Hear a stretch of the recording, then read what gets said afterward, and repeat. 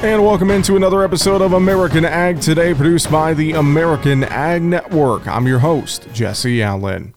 Well, beef demand seems to be holding steady despite a very high plateau in current beef prices. That according to Tyler Cozzens, agricultural economist at the Livestock Marketing Information Center.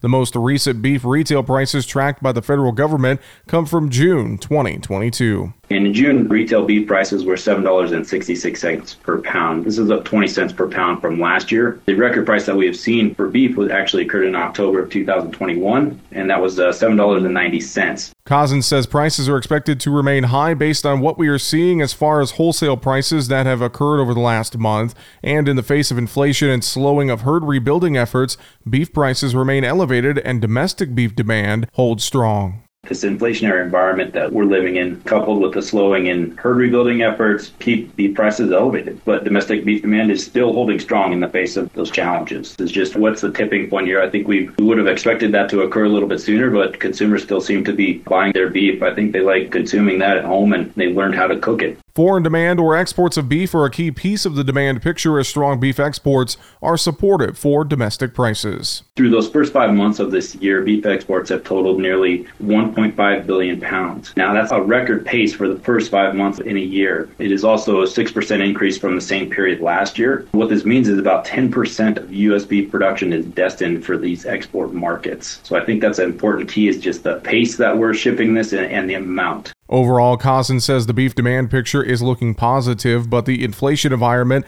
that the U.S. and global economies are facing could prove to be a headwind in the near future. At the same time, he added availability indicates beef demand is holding strong for U.S. beef, which is a positive sign for the industry.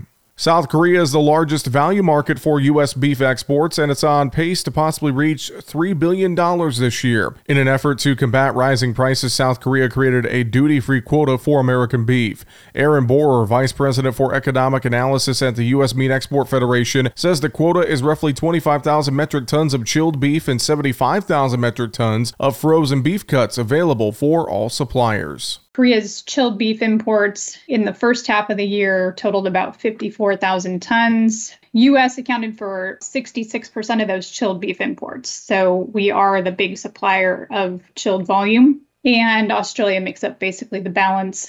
The U.S. is also the biggest supplier of frozen beef. We had just over 50% share of Korea's frozen imports in the first half of the year. Despite losing a tariff advantage, Borer feels the quota will benefit the U.S. industry. She noted under the KORUS Free Trade Agreement, the United States was ahead of competing markets such as Australia, New Zealand, Canada, and Mexico. But when we think about everyone going to zero, it's still a win for the U.S. Yes, we lose our relative advantage, but you think about that cost savings on U.S. beef is a benefit for the Korean importer and then passed on to the Korean consumer. Borer added the 10.7% tariff under KORUS broke out to roughly 70 cents per pound on chilled beef from the United States and about 43 cents per pound on frozen American beef. Well, Japanese beetles are a pest, not just by definition, but the damage they can cause to plants. PJ Leash, known as the Wisconsin Bug Guy on Twitter, is an entomologist at the University of Wisconsin-Madison and insect diagnostic lab. He explains how you can identify the beetles. So a type of small scarab beetle, they have a very distinctive coloration with some metallic shiny green on their body, although their wing covers, those are a coppery brownish bronze color, and then on the side of the body are a series of little tufts of whitish hairs running down the side of the abdomen. He says managing the beetles depends on the scale you are managing. It's different for home gardeners versus cropland. On the perspective of a home gardener or a yard where we have some trees or shrubs that are affected, one option is to actually go out and hand pick the beetles. You could squish them by hand. You could carry a little container of soapy water and knock the beetles into that. That approach can be very labor intensive. We do also have some other approaches in home yards. If you go to the hardware store, you may see these, the Japanese beetle traps, and it turns out from a number of research projects that if you have a trap near your plants, you end up,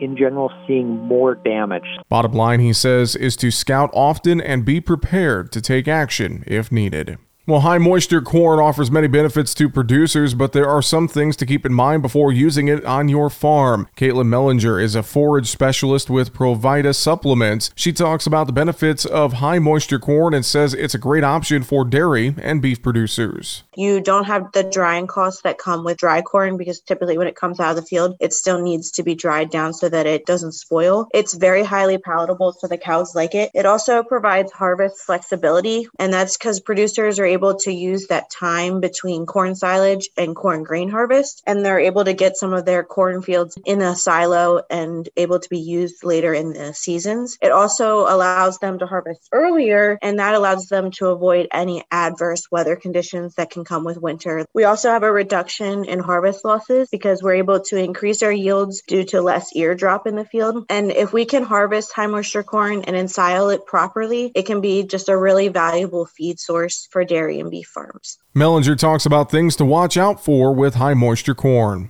One of the biggest properties of it is that it has low moisture and has low fermentable sugars. So this means that we have less substrate for lactic acid bacteria to be able to produce acids. And this in the end can restrict the extent of fermentation. And we don't want that to happen because we want to make sure we're ensiling a good quality feed. So high moisture corn, because of that, is really prone to reheating and spoilage. It has a high starch environment. And then with that low acid production, specifically acetic acid, this really creates a perfect environment for aerobic deterioration. Additionally, high moisture corn is usually harvested in this cooler time of year, and that has an impact on those population of naturally occurring lactic acid bacteria. And for this reason, we really encourage producers to treat their high moisture corn with an inoculant containing heterofermentative lactic acid bacteria who will produce acetic acid. Products like that are Bond Silage Speed C and Bond Silage Corn Plus. She talks about best management practices for high moisture corn. We recommend putting it up at a higher moisture level with a target range of about 30 to 38%. And this is so we're ensuring that a proper fermentation takes place, that there's enough moisture there for the lactic acid bacteria to produce their acids, and we get that really good fermentation and good aerobic stability. So reaching this proper moisture is really not only important for fermentation, but it's also important for the packing aspect of it. So if it starts to get too dry, it just makes it harder to pack like any other silage. And that lack of moisture will also result in a poor fermentation. So producers should make sure that they're grinding or rolling the high moisture corn before packing it. If it's a lower moisture content, we ground it up more finely so that it is easier to pack and we get that oxygen out of the mass. We also want to make sure during feed out that we're ensuring that the piles and bunks are sized to remove at least 6 inches a day, and then also following proper face management techniques during feed out to reduce spoilage and reheating. Again, that's Caitlin Mellinger with Provida Supplements. This has been American Ag Today, produced by the American Ag Network. I'm your host, Jesse Allen, wishing you a great rest of your day.